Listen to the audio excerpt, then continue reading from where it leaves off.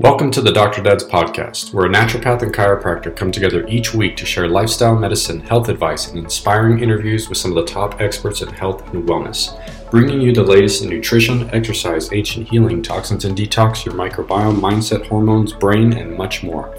Stay tuned. We're going to teach you how to experience growth daily. Hey everybody, this is Dr. David coming at you. I'm with Dr. Nicholas Jensen. What's up, my man? It's another day in paradise, buddy. Doing well. And I'm excited to speak to our guests today. Today's going to be a lot of fun because we're going to get into a lot of mindset stuff, which you and I love to get deep into.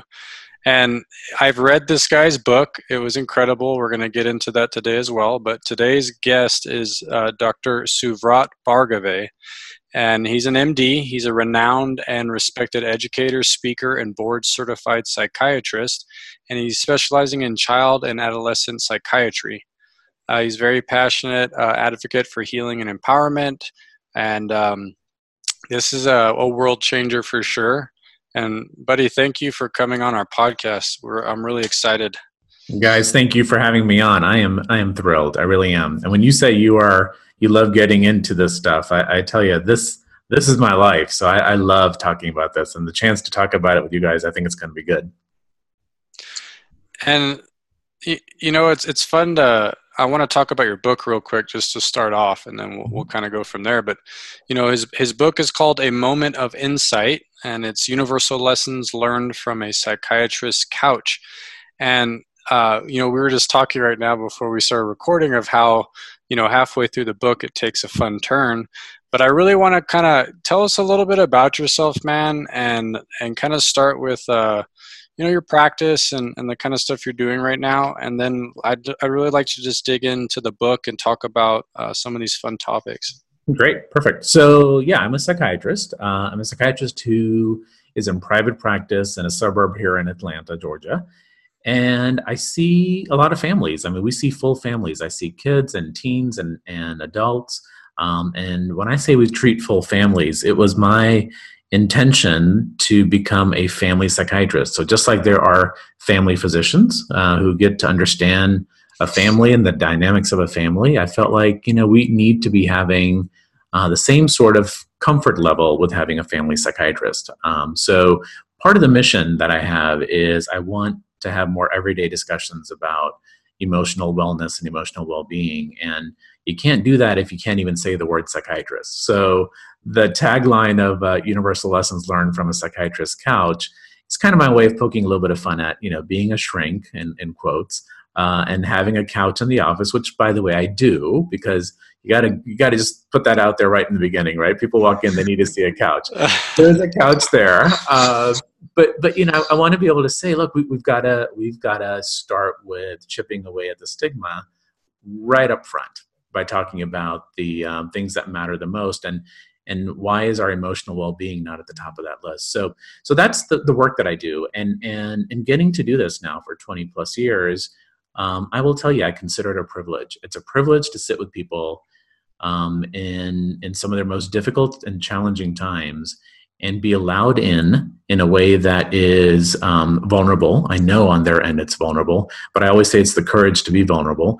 And what I found was that in having these really deep discussions, session after session after session, people would come into the session thinking they were the only ones that were going to talk about these things, or somehow feeling shameful about having to even come in and see a psychiatrist. And it turns out everything that we all struggle with is really the same stuff. And so the book is my way of trying to say to anyone who has ever struggled or felt held back or felt like they weren't leading a purposeful life, to say you're not alone. And by the way, the path to doing that, to leading a purposeful life and getting through adversity, you're also not alone. There's a shared way to do that. So the book is my way of kind of passing on the wisdom of thousands of people. Well, and it was written so well. I mean, from just, you know, telling the stories about some of the patients you have, and then turning it over to some of your life stories that you have, totally could see it from your perspective. It was great, man. Well, can I just say that's a huge compliment to me, because it was my intention that if you know me and you read the book, that you would feel like I was sitting right next to you. And if you don't know me, then I hope that by the time you were even halfway through the book, that you felt like I was someone that you knew, and that was just your neighbor who was going to sit down and talk to you about these things. So thank you. Huge thank yous for that. So can you speak a little bit about your upbringing? You talked about your grandfather in the book and how he would ask you questions, and I would like to hear a little bit about that. Yeah. So I had a really fantastic, I'm going to say a big advantage in my life. And that was, I grew up in a household where there were 3 generations under one roof. And I say that was an advantage. I'm sure the adults had to dance around a little bit on how to make that work. But from our standpoint, from the kids' standpoint, it was really great because, we always had someone around us. And so I never had a babysitter in that sense. But more than that, I was able to hear and be on the receiving end of a lot of good wisdom. So having 3 generations and wisdom to me is a powerful word. People sometimes shy away from it and think you have to be a man with a long beard before you can have wisdom. But wisdom is just the knowledge that comes from living life. And we've all lived life and we've all learned something. So we all have wisdom. But there's not a lot of opportunity, I feel like nowadays, to really sit down and just share each other's wisdom.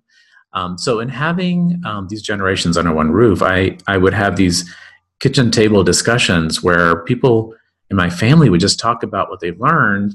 And through that, I had this great experience of being able to absorb it. And my grandfather in particular, who I talk about in the book, David, as you pointed out, is someone who was a man who had lived a life, and so certainly he had wisdom. But he was a seeker. I mean, he was always sort of trying to learn more about life, really about life, the real reason we're here. And as a young kid, he would try to get me to think about those things too. And what I talk about in the book is, I, like most kids, was way more interested in reading my comic book than I was in talking about the meaning of life. But if it's being talked about around you, you do start to think about it without even perhaps realizing it. And you do pick up on things. And that was a real advantage for me, is hearing those things. And so, yeah, he would ask me all kinds of deep questions, including, who are you? And look, if you've never answered that question for yourself, start with that one. It's the biggest one you'll probably ever answer in your life, but it's the most important one too, right? Who am I? And he would ask me this question, and I, in my kid way, would try to answer it and never quite had the answer right, because I would answer it in terms of who I am in terms of the role I was playing. So I would say I'm a student, and he would immediately turn around and say, oh, so when you graduate, who will you be? And then I would try to appeal to his ego, and I'd say, well, I'm your grandson. And he would immediately turn around and say, well, when I'm not here, who will you be? And so what he was attempting to do was having me figure out who I am that has nothing to do with the world around me. And little did I know how important that would be to me later in life. So yeah, that I don't want to give it all away right there, but it is a real advantage to have someone, kind of make you think that deeply. And I was already an anxious kid. Now I know that I had anxiety as a child, and I was already questioning, but maybe he directed my questioning into other things, not just doubting myself, but into other things. That's such a simple question, but it's so massive, right? I mean, and especially as a child, I can imagine like trying to be able to answer that. But I mean, it's something I think I find like as an adult, a lot of people start to understand that more. And some people I think are just still lost, and I don't think they've ever asked themselves that question. It's a daunting question, right? I mean, and it's not one you're going to get an answer to right away. If I say, who are you? Most of us tend to, when I introduce you to myself and we shake hands at a get together, tell me a little bit about yourself. Most of us start with all of these things that we do, right? I'm a psychiatrist, I'm a father, I'm a husband, and so forth, so on. But all of that can change. All of that can change in an instant. And the thing about the world is you're guaranteed for it to go up and down. You're guaranteed to have good times and bad times. And if you don't have a way of understanding who you are that's more constant than that, then it's a roller coaster, and it can be exhausting. And it's no wonder why people are feeling more overwhelmed and more discouraged than ever. It's also no surprise, unfortunately, that the rates of suicide, whether it's in kids or teens or in men, the numbers keep going up. And it's because we haven't found a way to navigate life with something to hold on to. And who I am has to be a constant that gets me through. And no matter today being a good day or a bad day, if I have a good sense of who I am, look, bring on life. Let's just do life. But you can't, if you can't answer that, then hold on, it's going to be tough. So it's really important to answer that question, who am I? And it's hard. It's the hardest question I believe that you'll ever answer. And it's why we're here. I think we're here to figure that out. I'm curious how that conversation goes with some of your children clients, the young kids, because I imagine at some point this kind of dialogue comes out for them. So how do you navigate that for a youngster? And I'm sure you probably draw on some of your memories of being with your grandfather and that, but both of us being fathers with young boys, yourself being a father as well. If you could sort of lay out a little bit of that dialogue, that'd be fantastic. Definitely. So let's, pick a scenario, probably the one that I see the most when it comes to the young children that I see in my practice. And that is a child who's got anxiety. An anxious child is someone who's, constantly kind of fight or flight, right? They're constantly worried about something. The other word for anxiety is doubt or second guessing or, kind of what ifing, if you will. And kids have a lot of doubt in their lives. And so most anxious kids, when it comes to having anxiety disorders, they're either worried about, their own safety or what's going to happen in life, or they're worried about their performance, right? Being good enough and all of that. So as we start to dig into anxiety, one of the ways that I ask kids to think about anxiety is think of it as an alarm system in our bodies. We all have an alarm system. And if I'm about to cross the street, my alarm goes off and it tells me I should, I should wait. I should look both ways before I, keep walking. And thank goodness for that alarm, because I could have kept walking, right? Could have been a big truck coming. If I'm walking in the woods, taking a walk, and my alarm goes off and says, wait, make sure you're in a safe place. Thank goodness for that alarm. But anxiety is when an alarm goes off and it makes you think something's about to happen, and there really isn't anything about to happen. And that's why I tell children, think of it as a false alarm. But you are not your anxiety. You are not the thought that you're having right now that thinks it's not good enough. You are not that fear that in your head makes you scared that something had happened tonight to your parents, or that your dad may not come home tonight. You are not your fear. And that's where we begin to kind of get into that question of who am I? If you're not what you're feeling, if you're not what you're thinking, then who are you? And as an anxious kid, I used to constantly think I wasn't good enough. And I would look for measures, to try to either prove to myself that, thank goodness I got through that moment and maybe I was good enough for a second, but I was really worried I was never good enough. And when you realize that who you are is something deeper than what you do, then you can start to kind of get a first step towards answering that question. But most of us as parents, we raise our kids, unfortunately, without even realizing it, to associate who they are with what they do. If I get a good grade, I'm a smart kid. If I don't get in trouble with my parents, then I've been a good son. That kind of thing. And so I challenge the children in my practice to instead try to think of who they are, that it has nothing to do with anything they've done today and has nothing to do with any roles they are. But it often starts with, you are at the very least not your anxiety. You are not your fear. And then we come up with other ways. There's strategies in the books that I talk about as well, but you got to start somewhere, and that's a good place to start. You are not what you think. You are not what you feel. Just because you feel sad doesn't mean you're a bad person. So it starts in many, many different ways. It's a great question, Nick, but I would say, that's one kind of example of where we begin. I love that. I mean, that's such a powerful discussion to have with a child. And, for all of us listening who maybe are children inside, we all have our little version of ourselves, of course. I mean, that's why the work that you're doing is so important, because these are conversations we all need to have with ourselves. And I talk a lot about we talk a lot about reframing and understanding things in a different kind of way. But I mean, how many of us are walking around relating to who we are as what we do? I mean, that's just it's a paradigm that so many of us are stuck in. And if you can deliver that and encourage that and nurture that as both a parent and for our children, I mean, that's a powerful gift for them. For sure. And what your listeners don't know right now is, my camera stopped working, so you can't see me, but just hearing you say that, I was jumping up and down hearing you say that. We are all a version of the children that we carry around inside of us. We are all ultimately trying to parent the boy inside of each one of us as men. And so if you can figure out how to reassure the child inside of you that he is good enough because who he is not dependent on what he does, then you can turn around and teach your own children how to think about that.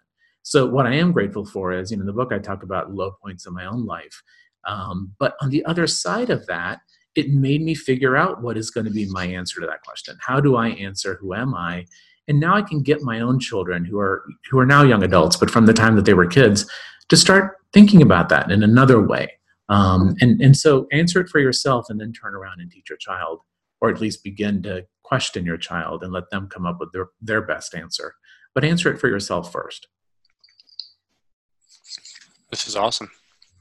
All right, so we got to move on, man, because I got a lot of stuff to ask you. Okay, let's go. Okay, so talked a little bit about the 5 gifts, and I love the story that you tell in the book about how you're helping. I believe it was this woman or a young girl basically kind of move through her own stuff. But can you talk a little bit about the 5 gifts? Definitely, and it actually kind of goes back to giving a more specific answer to our discussion that we just had, Nick. When it comes to understanding who am I, if who am I is not going to be based on what I do, then where do we begin? How do I begin to even say who am I? That has nothing to do with what I do. So at a really low point in my own life that I do talk about in the book, I felt the emptiest I have ever felt. I felt the lowest I have ever felt in my life. I felt like I was letting everyone down, even though I can look back now and realize I wasn't. But the anxiety in me was causing me to think I wasn't good enough and had let everyone down. And in that really low moment, I remembered that my grandfather, when he finally answered the question for me of who am I, his answer, I'll let you read the exact words in the book, but his answer essentially said that there was a piece of something in me that was divine. There was a part of me that was created and therefore completely divine. And I didn't have to work hard at it. It already was. It already is exactly perfect who I need to be. And so in that really low moment, I thought, what did he mean? I don't even know what he meant when he said that. How can I find out what he was talking about? So I don't know where this idea came from, but it popped in my head that if there is something good about me, then there is a way for me to see that. And I gave myself a task, and that was the 5 gifts. And I said to myself, in the next 10 days, by next Sunday, you have to come up with your 5 gifts. And 5 gifts are qualities or traits of you that good day, bad day, alone or surrounded by people, young or old, you have these 5 traits, period. You can't even deny it. These are 5 things about you that you just can't deny. And what I didn't know I was doing at the time was I was starting to give myself a foundation that wouldn't move. This was going to be constant. This was a way that I could, even in the storm of life, I could hold on to this and know for sure that I am these 5 things. And so I tell people, if you've never done that exercise, please do. And it's not as easy as it might sound to some people. But write down the qualities and the traits about you that you just can't deny. So the one I share in the book, and I always tell people, it's not about my gifts being better than your gifts. We all have our own gifts. And it's not even about comparing the gifts. So I actually don't, when I ask people to start doing this exercise, one of the rules is, don't ask someone, what do you think my gifts are? This is about you getting to know you. So you're not asking someone else for the gifts. So inadvertently you start doubting or second guessing or maybe wondering if you do that. Don't do that. You're going to write your own gifts down. So the one that popped in my head first, the one I knew for sure and came in my head quickly, I knew I had empathy. I knew that no matter what, I could feel emotionally what other people were feeling. I could relate to the emotion of what other people experienced. I knew I had empathy. So I wrote that one down really quickly. And then the 5th gift I didn't think of until the 10th day, and it was the hardest thing in the world to come up with, but I finally did. And so once you have your list, you write down your list, and I encourage you to write it down. Don't just have it in your head. Write down your list. I actually carried my list around with me until I no longer had to look at it. And on a good day or bad, but especially on a bad day, charge yourself with using one of the gifts. And so on a really bad day, I'd say to myself, all right, you think you have empathy? And it wasn't a very loving way I would say this to myself when I used to talk to myself. You think you have empathy? Fine, go use it. And I would go out in my day and I would look for ways to use empathy. And sure enough, they were all over the place. And I could use that gift all over the place. Well, now what I realized I was doing was, first of all, I was giving myself a balance of looking at the world. because I had up till then gone through life looking at only for the evidence of what I wasn't doing right. It was proving my fear that I wasn't good enough. So every time someone looked at me in a weird way, or every time I messed up in what I was saying, or every time that someone yelled at me, I thought, see, there's proof again, I'm not good enough. But the exercise of 5 gifts made me go through also looking for opportunity for the 5 gifts. So it gave me that. And then number 2, sure enough, I couldn't deny that on a good day or a bad day, I always have empathy. So who I am really is constant. It isn't based on what I did that day. It really is constant. And now, even now, before I go to sleep at night, before I put my head on a pillow, I remind myself which of my gifts I used today, and I know I've lived a purposeful day. And it had nothing to do with a good day or a bad day. It had to do with, did I use my gifts? And if I did, there you go. I led a purposeful day. So it's an amazing exercise. And again, I give parameters for how to do it in the book, but please do it. It changed my life. It literally changed my life.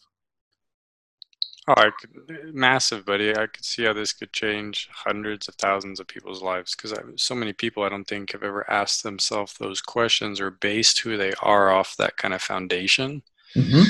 And it's a huge question, like you're saying. I think, and that'll be our home play for our listeners today. Yeah, that's a big one. And you know, the flip side of that though is this, David. Most of us, if you ask someone, you know, what are the traits you need to work on? What are the things about you that you wish you could change? People can start rattling off things, right? I mean, people know what they don't do well. Yeah. But we don't know our gifts. Look, you're walking around the world top heavy. If you only know what you don't do right, and it's a burden to carry that around. Ask yourself what you do well and notice that too. So yeah, that's a good homework tip. This teaching is so powerful, and I mean, we could spend a whole podcast just on this one dialogue. And I really hope that people that are listening really take it an effort to do this, and I can do the same. Mm-hmm. When we're not feeling well and the whole world feels like it's crashing in on around us, it is so common to move into where we're not, and just like you said, find validation for where we're screwing up, why we're not good enough, etc. And to be able to develop these constants just like you did, I mean, you're a shining example of someone in the depths of anxiety and stress and feeling less than, and you actually apply these tools, and you felt the difference. I mean, this is real life information coming from a psychiatrist, a tool that can be utilized immediately. And when we start shining our light on these traits that we can actually own for ourselves and start to create a constant, I mean, that's such a beautiful teaching that you're sharing right now. What about people who, like, for whatever, like when people get stuck, because I know that people are going to look at this and go like, there's nothing, you know, I can only find 2 or whatever. Like you said, what was the breakthrough for you that allowed you to open up to that on that 10th day for that last gift? Like, what are some tools to help people sink into this feeling? So one of the things that I also say in the book is, you know, this task is meant to be a way for you to discover who you are. And I don't want you to fail at this task. And really, you can't fail at this task. No matter how much you've messed up your life, no matter what has been done to you, I swear to you, you have traits you can't deny. So if you think 5 is too many, look, start somewhere, do 3. Do 3 gifts. If you think 10 days is not long enough, give yourself 2 weeks. But here's the thing, give yourself a deadline. We tend to think we're going to do something, and if we don't give ourselves a deadline, you know, we don't follow through with it. And for those of us who've had anxiety, we'll tell you, we are rule followers, even if it's our own rule. So if it's my rule that you got 10 days, I'm going to stick to that rule, hopefully, and do it. But whatever feels like a place to start somewhere. And if you're stuck, think about that activity or that time in your life, perhaps even recently, where you've really felt like you were in your zone. Right? We've all had that time where it was like, yes, I am in my groove right now. This is good. I'm in my zone right now. When you're in your zone, I promise you're utilizing at least one of your gifts. Whatever that role is that's utilizing that gift, when you're in your zone, there's something you're using that is inherent to you, and it can't be denied. So if you had an outstanding moment with your child where, sure enough, things that came out your mouth really was exactly how you would have wanted to guide your child, figure out what it was in terms of your tool, that your trait that came out in that moment. If you were playing a sport and there's something about that sport that really kind of makes you feel like the world is good in this 10 minutes. Find out what that is, because there's a trait you're using, I guarantee you. And when you really feel like you're in your zone, you're using more than one trait. So if you're really stuck, ask yourself that. And I've had people who, when they try to do this exercise, they'll write down what ends up being, again, a role. So they'll say, well, I'm a really good parent. And I'll say, well, listen, you're a really good parent because you use your traits. What traits help you to be a good parent? And then that's where we start digging a little bit deeper. So don't get stuck on a role. Because again, remember, roles can change. Hopefully your kids will grow up and you won't have to be the same kind of parent you are to them right now. But your traits will always be there. And so if you have empathy as a parent, look, I have empathy as a psychiatrist. I have empathy as a friend. I have empathy when I'm alone by myself. I have empathy.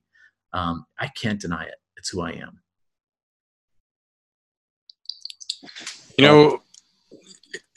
Me and Nick talk about this whole flow state all the time and how you get into that, and like when things are good. And I've never heard anybody speak to it that way of when you're in that flow, you're using your gifts. Mm-hmm. But like you're saying, we dial this all the way back. If you don't know what those are and you haven't understood that about yourself, how can you recognize those? And I see that just as, it's honestly like another level of consciousness, right? It's this mm-hmm. conscious awareness of like, and this is for our listeners, and you'd probably agree with me, Doc, this is a process, right? Like this has to be taken in steps, and you have to create understanding in your head and about all these things and make your way through it. I would probably say the last 3 or 4 years of my life, I've leveled up in many ways and had growth in different aspects that pertain to kind of what we're speaking to. But it was a process, like it can't happen overnight. And, we're talking about big mindset stuff, massive changes once you come to these understandings. That's exactly right. And we have to, if you're going to have change happen in your life, that word transformation, that sounds so daunting, but isn't it an awesome idea? I want to transform my life. Well, listen, no one walks into transformation. You start with a place and you make a change. And then you practice that change and you make the next change. And then you practice that change and you make the next change. You're going against 20, 30, 40, depending on how old you are, 50 years of a way of being. That's not going to change in a week or 2 weeks. So my attempt, at least, my intention for the book is to give people kind of a step-by-step manual. Like you got to first start with, who am I? Do the 5 gifts. And then there's a couple of other exercises in that. And then my next step is, now let's go back to that story that you've been telling yourself your whole life. Because we all have a story we've been telling ourselves over and over and over again. And let's start to question if that story, is it legit? Is it serving you well, and is it legit? And if not, then hey, while you're figuring out who you are, let's also start somewhere and start to chip away at that story. And then that's the next step. And then, so by the end, I hope, of reading the book, you've got some things you're working on, and the rest of it is practice. The rest of it is over time, doing it over and over and over again. Because whatever you've been telling yourself, or whoever you think you are, you have formed that idea over years. And so it's going to take a while to chip away at it and change it. But that's okay. And it's never too late. If I chip away at that story, or if I can define who I am better today than I could for the last 40 years of my life, hey, it's better. It's all better. And the goal is to get better, and you can. Nick, did you want to say something? No, I mean that's understanding what the process is hugely effective. And in my mind, I'm thinking like, well, this is a shrink that I want to go see. Because I appreciate that. You started this whole conversation with humor and just sort of lightening the experience, and you make it feel so safe and welcoming having conversations like this. And again, I can't help but think of the listener and think like, wow, like these are such essential life lessons that we all need to experience. And this whole process can be safe. It can be extremely illuminating. It can completely change the trajectory of your life if you were just to spend some time with it. And so, I'm loving everything you're saying. So let's move on to the next question. Well, let me say this too about that. There's no point in being an expert if you're not relatable. Right. And there's no point in having wisdom if you can't share it, right? And again, we all have wisdom. So it means being able to express it so that we can both be on the same page. And so if I'm talking down to someone, then I'm preaching. And this book is, I am not preaching. I am not preaching. But for me to be a part of this discussion and for me to be relatable, that's actually why I introduced my own story into the book. It really wasn't my intention when I sat down to write the book. My intention was to honor the patients I'd seen and all the wisdom that they had imparted. But I realized if I'm going to be a part of the conversation, I need to put myself in it. And so, perhaps one of the things that we'll talk about is I did put my own struggles in here. And I put my own struggles in there to say we all struggle. Mm-hmm. We all struggle. And we've all gone through things and we've all had doubts. And if that's the case, then, hey, can we just put judgment aside for a bit, just in this moment, just so we can talk real for a second? And look, then we'll go back to pretending like we've all got our stuff together. But for now, can we just, for a moment, be real? And that's what being a psychiatrist gave me, is at least in a session, people would be real. And by being real and vulnerable, amazing things were covered. Things that we don't talk about when we run into each other in the grocery store. And look, maybe we don't need to talk about the meaning of life in the cereal aisle, but at some point we should sit down and talk about these things. This is what matters. So yeah, so the reason to put my own story in the book was to say, yes, even I, and wink, wink, nudge, nudge, even I have gone through stuff. And so if I sound like I've got a lot more figured out in life, let me tell you, if I can do this, you can do this. Mm-hmm. And it's daunting, but it's all doable. There are steps that make it doable. Yeah. Well, I commend you, man, on the vulnerability you give in the book and the stories you tell about your life. I mean, that helps us connect with, as the reader, with so much. I mean, I was telling you earlier how I could just, the connection in the book and when the words that are on the paper, it's solid. So, that was huge, and it does. The ability for the reader to relate is massive. I really have a question, but let me kind of ask you something before we move into that. Mm-hmm. So you talk about having these experiences, and again, me and Nick have talked about vulnerability, and we've had a couple other podcasts of how important that is as a man and things like that. But you give these stories, and then you talk about basically how life happened, and you say a quote, you say life happens but not without purpose. But you talk about how when we cross paths with other individuals, about having to be conscious of learning the lesson that you come out with out of that experience. And something I would say is, I don't think everybody thinks about their life that way, that it's not like at the end of the day they're thinking, well, how do I learn from some of the things that happened today? But you talked about this cosmic cafe and you had this like epiphany. And so can you talk about that a little bit? Yeah. I'm smiling when anyone who asks me about the Cosmic Coffee House, I get really excited. Oh yeah. The Cosmic Coffee House. Yeah. I get excited for this reason. Again, I'm trying in this book to talk about some big things, but in ways that seem really simple. Because as it turns out, we really probably overcomplicate things. But there are some ideas that I think are worth thinking about in your day-to-day life that might change how you walk through your day. So even this discussion right now, guys, I mean, everything had to be in place for this discussion to happen. The scheduling had to happen. Lots had to happen. Let's really figure out what was the reason why this conversation needed to take place, because it's not random. Nothing in the world is random. And so, and I take that one step further in the Cosmic Coffee House, and I say, not only are things not random, I believe we're contracted on some soulful level to be in one another's lives, even if it's in the smallest interaction. There's a potential for there to have been some purpose served, even in the smallest of interactions. I don't know what I might say to someone today in passing that really in that moment may have meant a lot to them. Just at the grocery store, as the person's ringing me up and I say, I hope your day goes by quickly. I can tell you're really hectic here.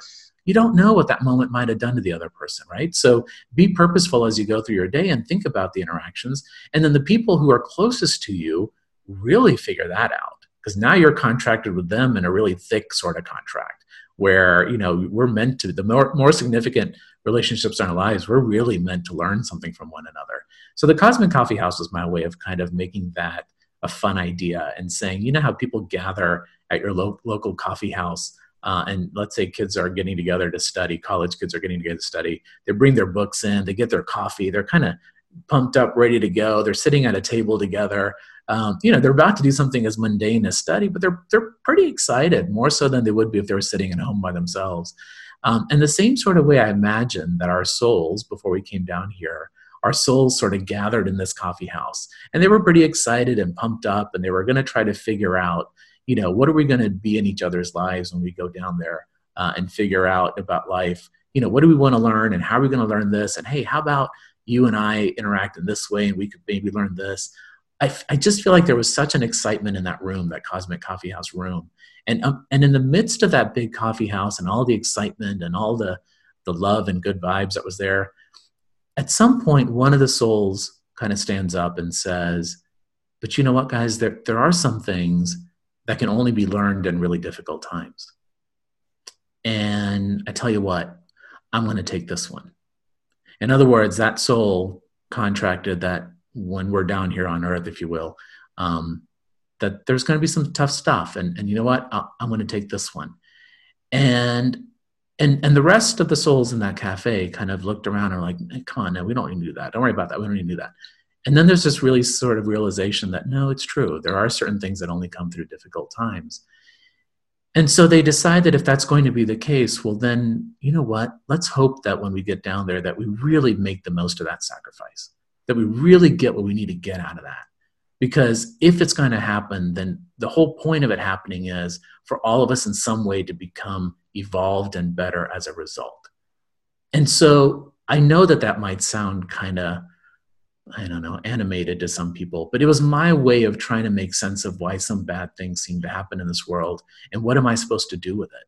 And I say in the book that happened, I came up with that notion in my head after there had been this shooting in a church and 9 people died. And I sat there and I thought, how does that happen? How does it happen that in a church and in a place that's associated with a higher power and a spiritual being, how would you let that happen? How does that happen? And in those days following that event, in that state where it happened, suddenly there was all this talk and discussion about race and history and all this other stuff that hadn't happened for all these years. And the next thing you know, there was legislation that had changed because of all of that. And there was a flag that changed because of that. And there was all this that happened. And while those big things were happening in that state away from me, I was sitting here at home thinking about those 9 people that died, and it made me live life differently. So their sacrifice even affected me way over here in another state. So not only did it cause things to happen right in their immediate circle, obviously the lives of their own family members were dramatically affected, but it changed a state, it changed a country, it changed me individually, and I didn't even know them. And so in my head, I thought, okay, I did honor their sacrifice. So the Cosmic Coffee House is a way of saying, don't let these opportunities go by without taking away from it what you need and without honoring the people that caused that change to happen in your life. Everything is purposeful. Otherwise, life just happens. And I just don't want to believe that. Life doesn't just happen. Find out why it happened. See what you can make of it. And even if it wasn't what you wanted in your life, it can be something that you walk away from having learned something pretty big. Wow. Go ahead, Nick. Yeah, it's okay if I go. That concept just blew my mind. I love that you spoke on that, and I love that that's part of the book. And I was telling you before we started, I'm on chapter 2, and I've got some nuggets waiting. So I can't wait to dive more into that one. And it just gives me shivers hearing you speak on that, because so many of us are wrapped up in our story, and the world works in a certain way, and we're being punished, and there's our sort of distorted way we look at karma and try to make sense of the world. But this intention behind all of our daily activities, the people we run into, the people we pass by, the people we give a kind glance or looking at life as purposeful and intentional as the way you described. Mm-hmm. I mean, that's such a beautiful way to paint the world, and it's a great way for people when stuck and feeling like the world is crashing in and around them, to give them a different way to look at resiliency and see that we contracted into the experience that we're in, just like this conversation we're having right now. And I love the beauty in the simplicity with which you spoke on this, and I can't help but think like, okay, I'm thinking of some of the people they're on your couch and they're going, Dr. Bhargave, I don't believe in souls and higher power, and I'm a meat suit having my meat suit experience. How do you communicate what you just shared so beautifully to us, to someone stuck in wrapped in a story that this is all there is, and they got dealt a bad hand, and how do you speak to that pain for someone? Yeah. And what I do, I appreciate you saying that. What I do say in the book is, there's 100 ways to think through what's happened in your life. And there's 100 ways to perhaps try to find meaning in it.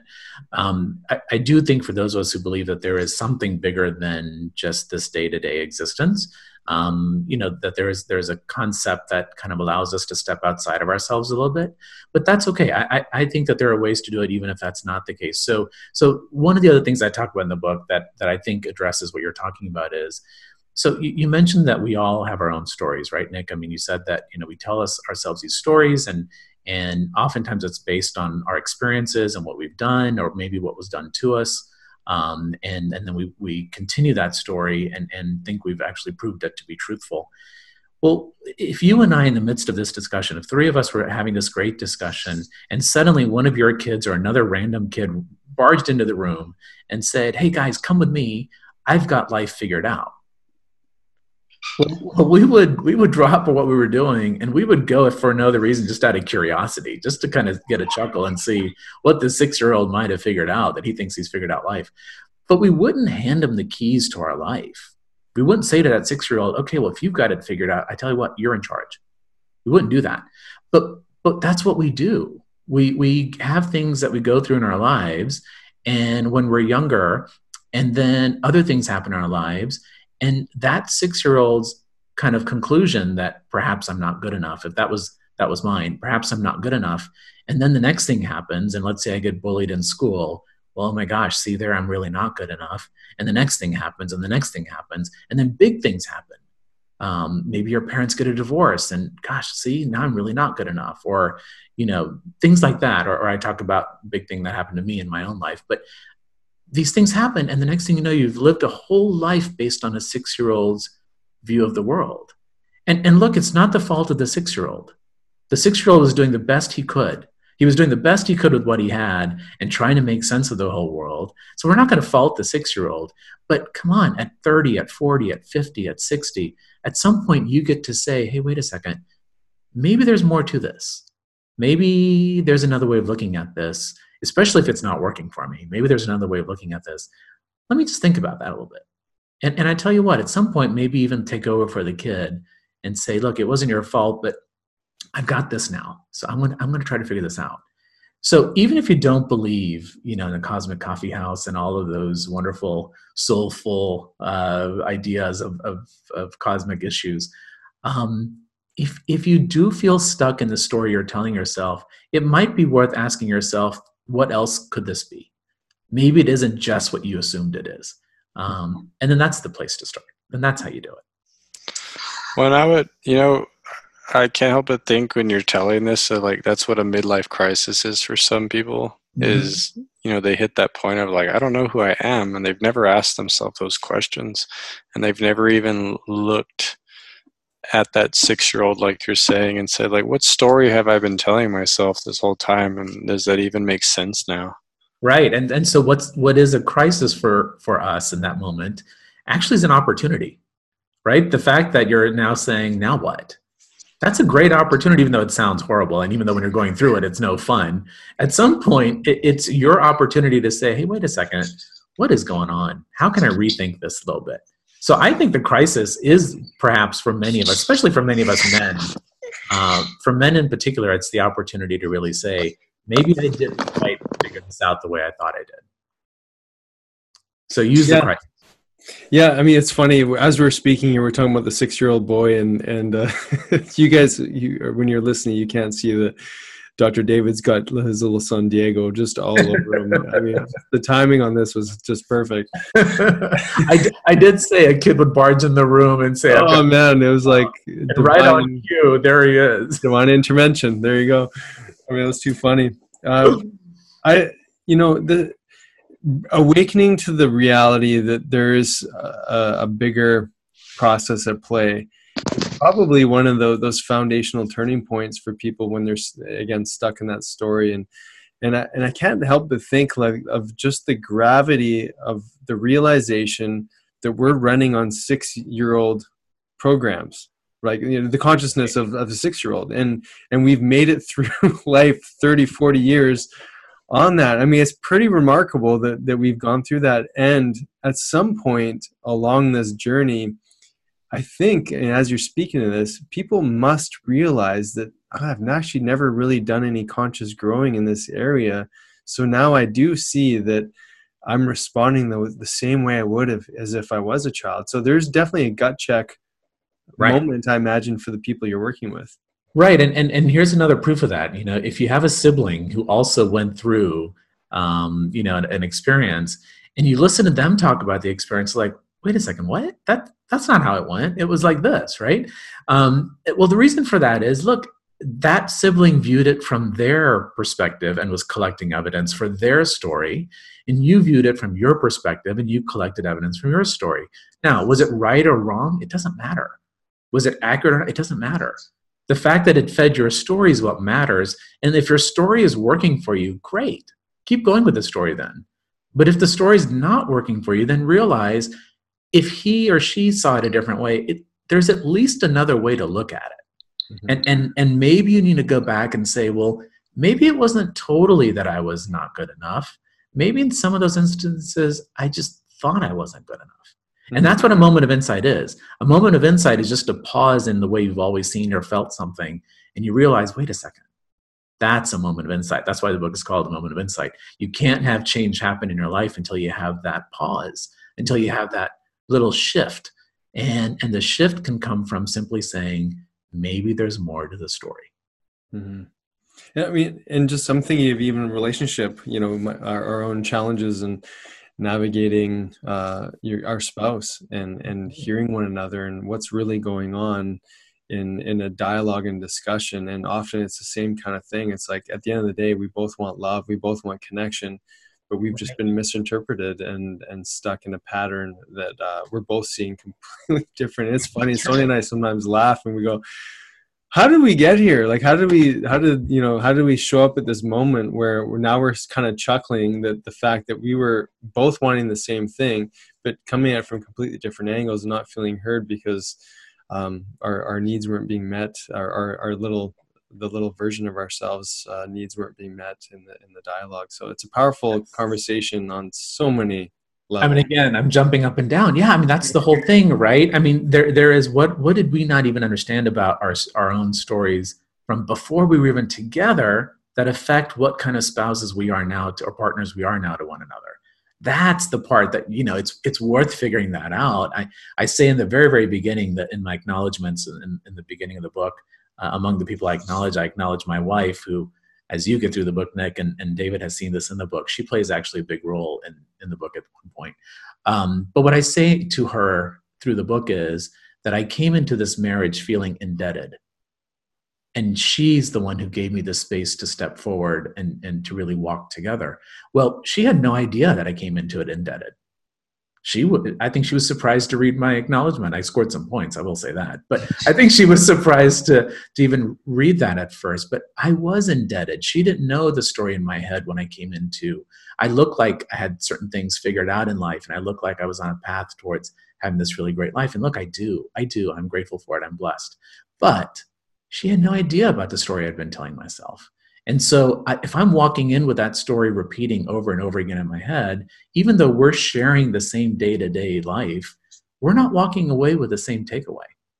So it's worth knowing what your story is. It's worth challenging your story. And hey, it might even be worth sharing your story with the closest person in your life to make sure that you are as much on the same page as you can be.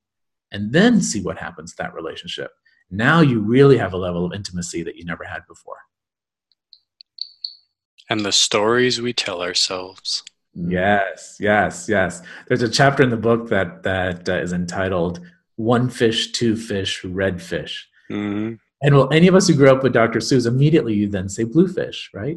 It's the story that you've read and heard so many times. You know it so well. And my kids would have us read that over and over and over again. So I kind of felt like I didn't even need to look at the book. I could just start saying, Dr. Seuss, and knew it by heart. Well, that's the way we are in our lives. We tell ourselves these stories so much that we don't even know we're telling it anymore. And yet we're basing our lives on that same story. And again, if it's working for you, great. But if it's not working for you, isn't it time to maybe challenge that story? Even if it's just part of the story, maybe it's time to challenge that story. And if you're having a second right now where you're like, yeah, you know what? It's not all working for me. That's your moment of insight. You just had one. And that's why that's so important.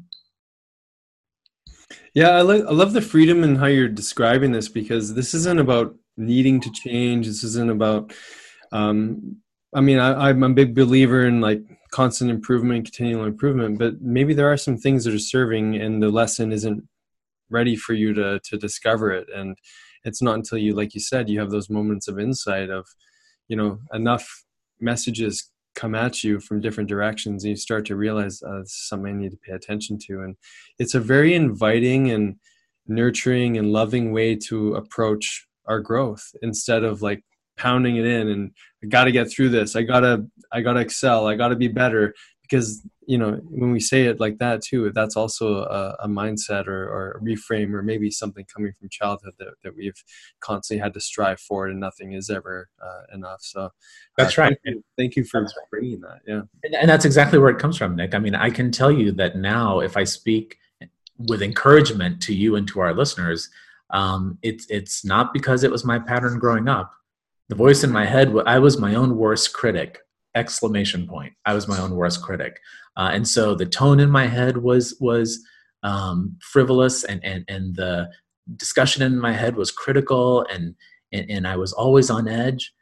And it was only on the other side of this process that I have been able to be my own best supporter. So if I was my own worst critic before, now I am also my own best supporter, which allows me to then be a supporter to others. So you'll see, it'll not only change your internal dialogue, it really will change your external dialogues as well. And it'll make you a better parent as a result, or a better partner as a result, because you will have found a way that works better for you that you're now going to put out there. Mm-hmm. Yeah, I love that. Hey, I'm curious, in practice, what are some of your favorite tools, like let's say like meditation, yoga, or do you have like a breathing practice, John Kabat-Zinn of like just mindfulness, or like what are some of your typical recommendations that you get people to tap into to start to feel some of that space within themselves? Yeah, I'm going through my card catalog file in my head of all the different tools that I suggest and that I use, and most of them are in the book, honestly. But I'll give you one, and you mentioned mindfulness, and one of the thought leaders in mindfulness. One of the ways that I suggest to people to practice mindfulness is pick something that you're already doing, something you have to do in your day already. So I'm not putting an extra burden on you. Just pick something you already have to do. But in that space of time when you're going to do it, whether that's your drive home, or it's while you're doing the dishes, or the one example I always give is when you have to take a shower, or when you're going to take a shower. If it's something you're already going to do, tell yourself before you get in the shower that you're going to allow yourself to completely just be in the shower. There's nothing for the next 5 minutes you need to give attention to. And look, if there is, don't turn the water off, go take care of it, and then come back.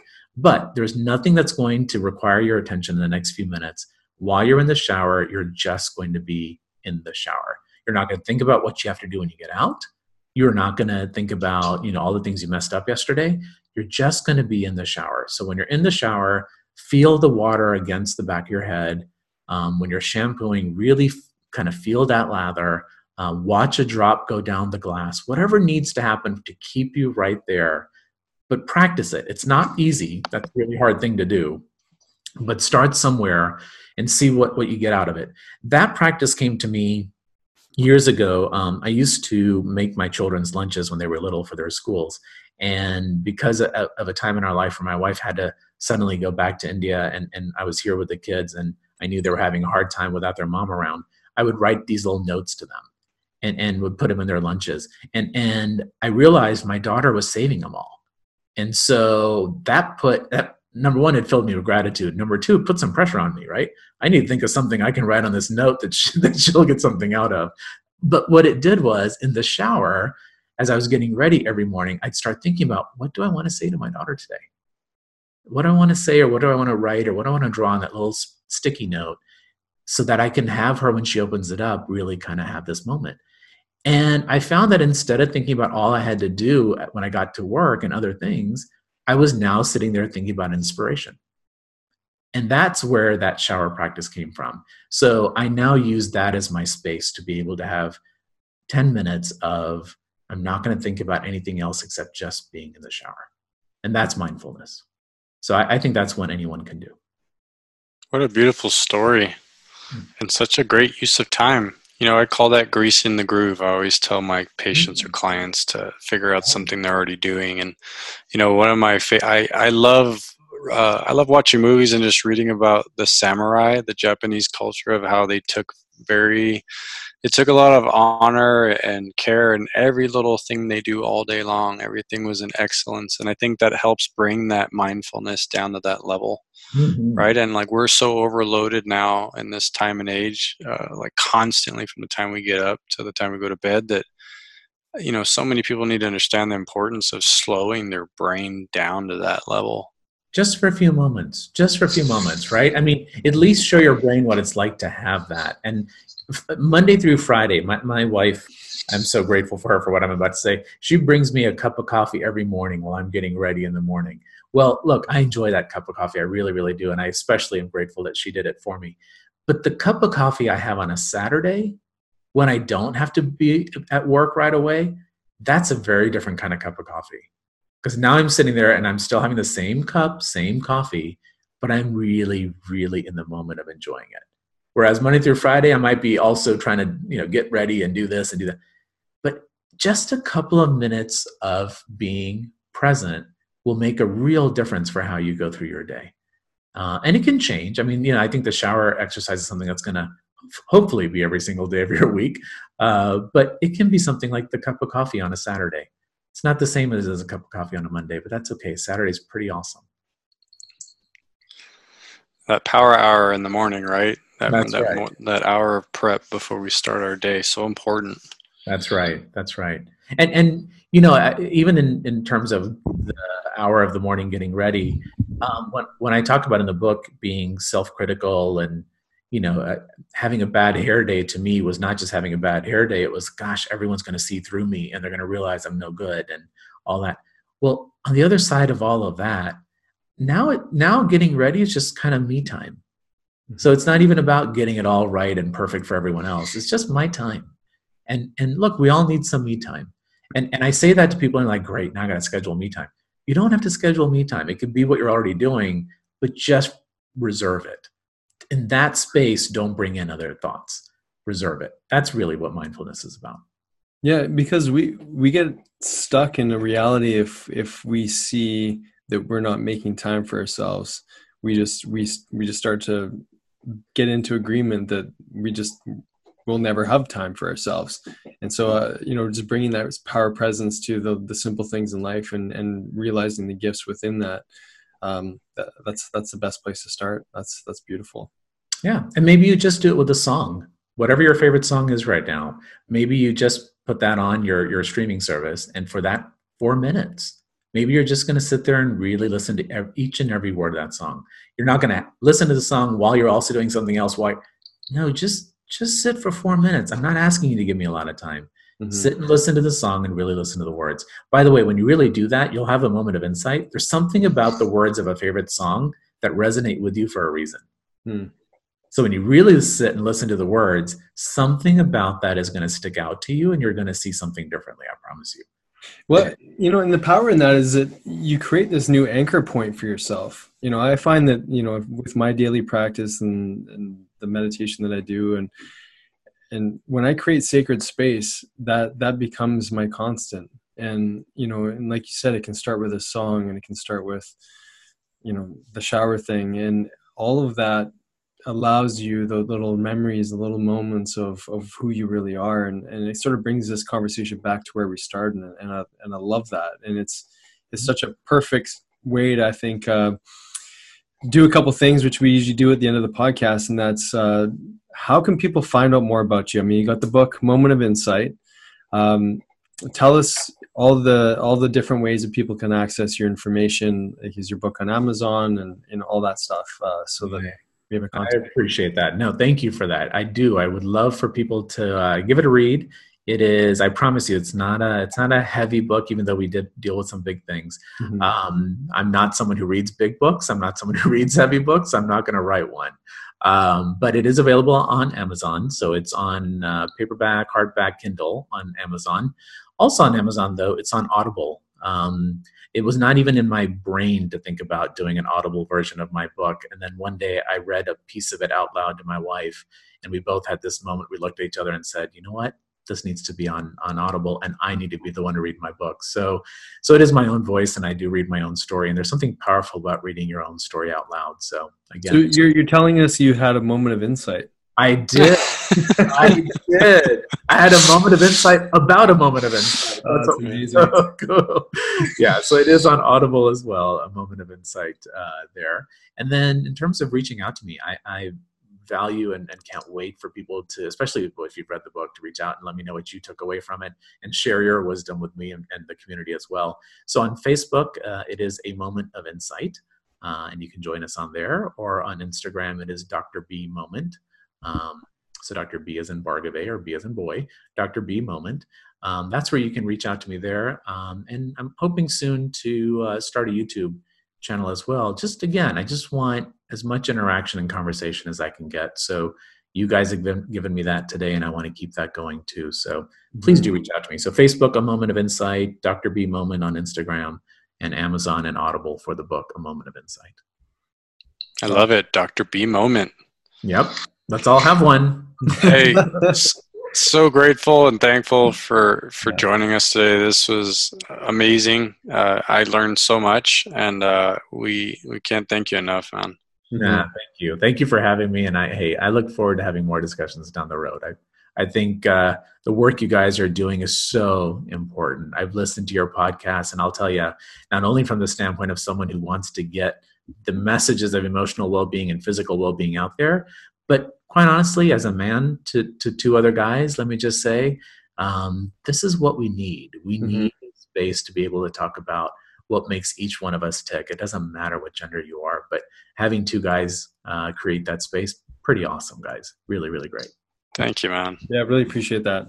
Yeah, it means a lot coming from you, and I mean, the way that you deliver the messages. I just have to say this again. I mean, it comes across in such a reachable, teachable kind of format. And I mean, this is a book that I feel could go in every family's home. It's just, I could see myself when my kids get a little bit older, that we can sort of work through some of these processes, work through the 5 gifts, get into the Cosmic Cafe discussion. I mean, I look forward to having these discussions with my family. And so you've delivered so much more. And when you brought up that discussion, the Cosmic Cafe, you betcha, we're all here meeting one another online for a reason in this time that we need mentorship and guidance and a strong male voice and presence with the power of vulnerability. It's so timely, and so we're grateful for your assistant for reaching out to us and coordinating a time that works, because this has been a definite many moments of insight for myself. Great. I so appreciate that. I look forward to many more moments too. Yeah. Thank you guys so very, very much. Okay, guys, that's another podcast from the Dr. Dads. Thank you, everybody, for tuning in. Make sure to check out A Moment of Insight, the book, and check out all the social media handles. This guy's a real deal, and he's not just a shrink, though he plays one sometimes during the day. There's lots to learn here. and it's a beautiful message, and you guys got as much out of this as we did. So have a good one. Dr. Wardy. Love you, man. Thanks again, Doc.